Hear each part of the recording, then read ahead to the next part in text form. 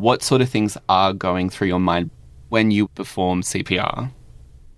There's so many complex things.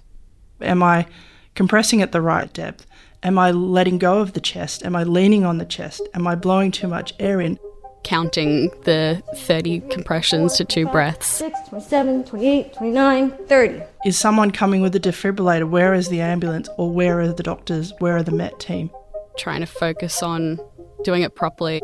2 breaths. Maintaining the airway, and there's X, Y, and Z going on. There may be a family member there when it happens, or it could be a weekend. There's not enough staff around. It's all very fast-paced, adrenaline.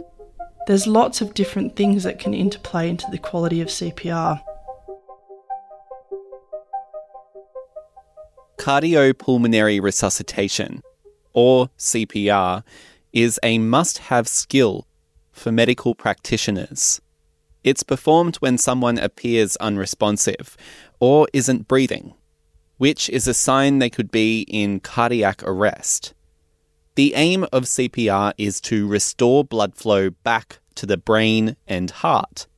And obviously, as registered nurse Felicity Dick-Smith points out, keep the person alive. You need to provide CPR in order to keep the organs alive, to keep the brain alive. As this is a life or death situation, performing CPR can be incredibly stressful for the rescuer. And as nursing student Beck Carslate notes, it's also exhausting. You really have to put your whole body weight into it, and they say you should only do it for 2 minutes per person and then swap over because it just drains you. While health practitioners will try their very best when performing CPR, Felicity says this isn't reflected in the survival rate. So outside of hospital currently, the survival rate's only about 10%. And in hospital, it's about 20%, with those statistics not really moving for the last 25 years. Those stats are pretty low, right? Yes, very low. Why? There's so many technical components, so trying to bring all of those together perfectly is challenging. But why these stats haven't changed in more than 2 decades, Felicity explains, is because rescuers receive little to no feedback about their performance of CPR and what they could be doing wrong. How can we measure what we're doing? How can we really know the quality of CPR we're delivering if we're not getting any kind of measurement from it? Felicity hopes this will change with CPR feedback devices. Those statistics, if we change them by 1 to 2%, that equates to around 1,000 to 2,000 lives saved every year. Today on the show, you'll hear what these devices are, how they could boost survival rates, but also the obstacles in the way to getting these devices into CPR training. This is Think Digital Futures. I'm Jake Morecambe.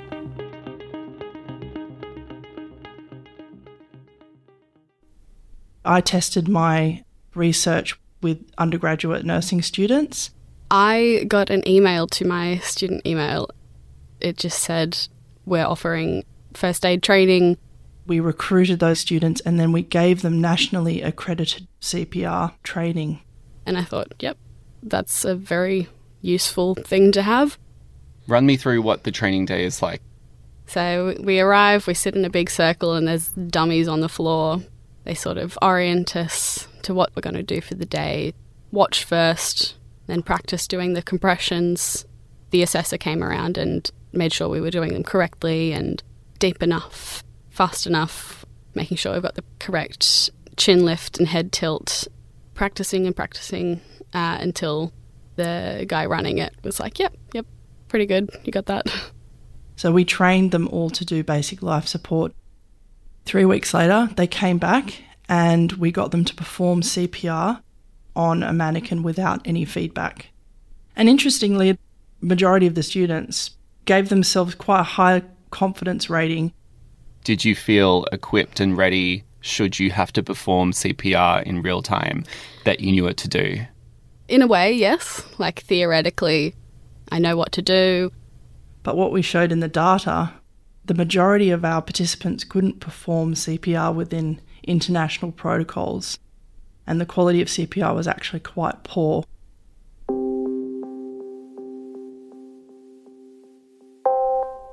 The research is quite well known that CPR skills do decay quite rapidly within 8 to 12 weeks of certification. So to be given national accreditation and then 3 weeks later still, it demonstrates how inefficient CPR can be and how can people measure their own performance without any feedback. Is that indicative of there's something wrong with the training? That's also another really important question. And I think traditionally training is done in large groups. Training is done with a lecture format. It was very much just 20-something people in a room doing their own thing. And the assessor was coming around and would occasionally be like, oh, you should go a bit faster. You got to tilt the head back further. It didn't feel as one-on-one, but it's sort of hard for them to give us that same feedback because they can only judge it by what they see. And it's usually a subjective assessment done by one person, one assessor. And so the quality of that assessment comes down to the skill level of the person doing the assessment. It comes down to the quality of the course and how it's delivered. So the point that I want to make, though, is if people are not being objectively assessed on their ability, how can we determine that they're actually competent in CPR? And is inserting these devices into that environment an objective assessment? Exactly, and that's what my hope is from my research, is that we can use these devices that show individual performance and determine if you're performing CPR within the parameters set by international and national guidelines that can then contribute to your accreditation. It's like the device is telling you everything that you're doing wrong. Yes, yeah. It's providing you with real-time objective feedback about what you are doing in real time. How does it give you that feedback? There's lots of different types of feedback devices. So there's often spoken word telling you to apply pads, check for rhythm, initiate shock, or a lot of the newer devices now have commence compression, too fast, too slow, not deep enough. So it has this technology within it to be able to measure the compression of the thorax and the actual rate the rescuer is going at. Other devices have an audio component, so the metronome, or this other device that I looked at, which was called True CPR. It also has a visual component which looks like a fan. So as you compress, you've got to hit a certain level. So there's different types of feedback devices. So part of my research was actually looking at the modality of feedback and its effect on performing CPR. So is it a graph? Is it a set of numbers? Is it an audio component that makes a difference? Or is it just a simple light on the forehead of a mannequin giving you a visual reward for achieving CPR? And what did you find? So the findings, firstly, is that we got those undergraduate nursing students to perform CPR on a mannequin with different devices as well. So they had one of the labs set up with 5 or 6 devices scattered around the room, and we would go on each device for 2 minutes, and then we'd watch all our feedback, and we'd get the feedback from the kind of assessors, have a break for 2 minutes to catch our breath, and then go again on another device, trying to adjust our CPR based on the feedback we were getting from the devices. Do you feel like that bettered your practice of CPR, having worked with those devices? Definitely. Some of them more than others. There was one, I can't remember the name, but it sat on the chest, big yellow button that you had to press. That's the one with the metronome. It had a little screen ticking away. So the True CPR device that sits on the chest that you can press and it provides you with a metronome actually resulted in the best performance by the undergraduate students. And it would count down 3, 2, 1. You got to go for a breath. It was like really live feedback and really specific what you needed to do and fix.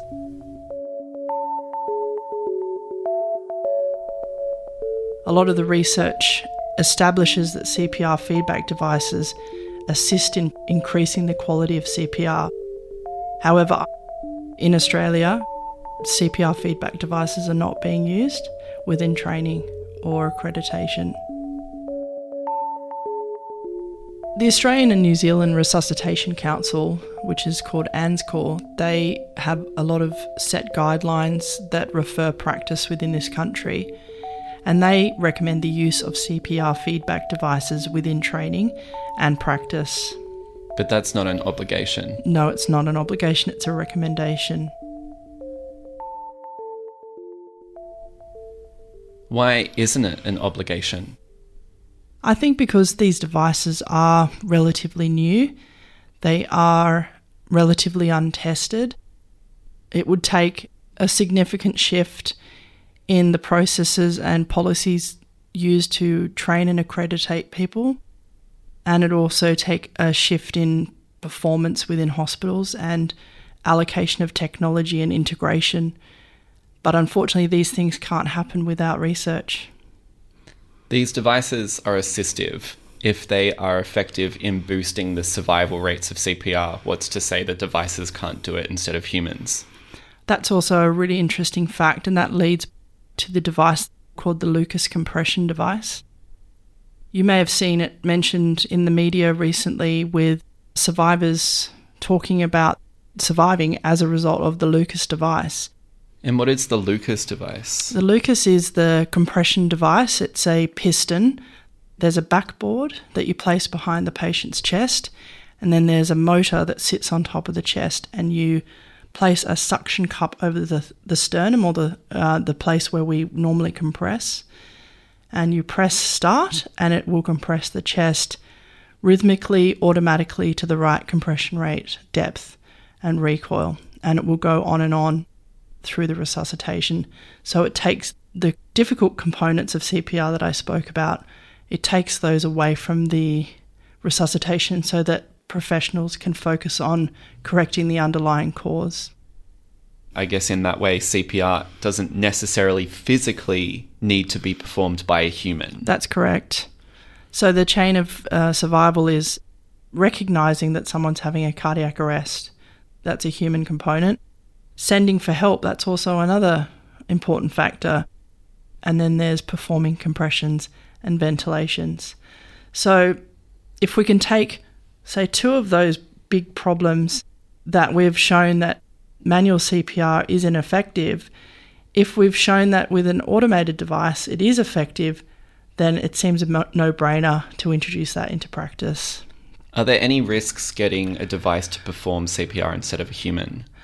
There are actually, and the application of the Lucas device or compression devices on the patient. So there's a really important rule in CPR is initial defibrillation, but also to start compressions as soon as possible and not to delay compressions or have breaks in compressions. So if people are unfamiliar with these technology devices, they don't know how to use them, potentially there could be a delay in actually applying them and making sure they're fitting correctly on the patient so they're not going to cause any damage, or they're actually functioning in the way that they're supposed to. So there is a human element to the application of technology, but I think you could argue that this could be overcome with training and development and exposure to these types of products. How expensive are these devices? My understanding is they're around $20,000. The Lucas devices. But what I thought about was feedback devices, which are a relatively inexpensive option. So the True CPR, for example, is around $1,500 Australian. So it's a much more affordable device. So these are relatively accessible that can be integrated into training and accreditation to ensure that people are learning how to do good quality CPR. Because how can we really say that the Lucas device is always going to be available? It might not. You may be in a football stadium waiting for an ambulance for 5 minutes. Well, you can't just stand there and not do compressions. It needs to be done. So we need to go back to grassroots and look at how are we teaching CPR, how are we accrediting CPR, and making sure that people are learning what it feels like to do good quality CPR in the first place. So to create that foundational learning and concrete in that feeling of what it takes to achieve those parameters. And then hopefully the Lucas device and things like that can be integrated into practice. But as with anything, technology is amazing, but it's not always available. And when it doesn't work, what do? We have to rely on ourselves.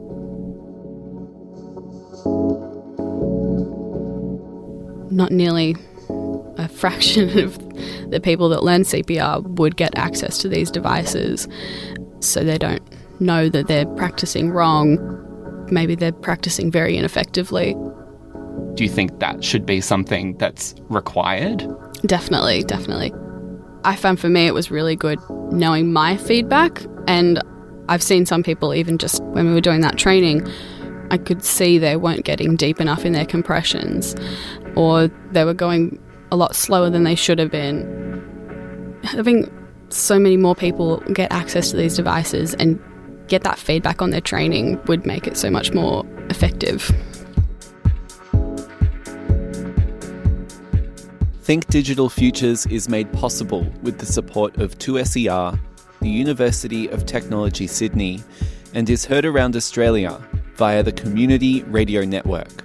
You can subscribe to the show wherever you get your podcasts. Just search for Think Digital Futures. And we also have a website, 2ser.com/Think Digital Futures. I'm Jake Morecambe. Thanks for your company.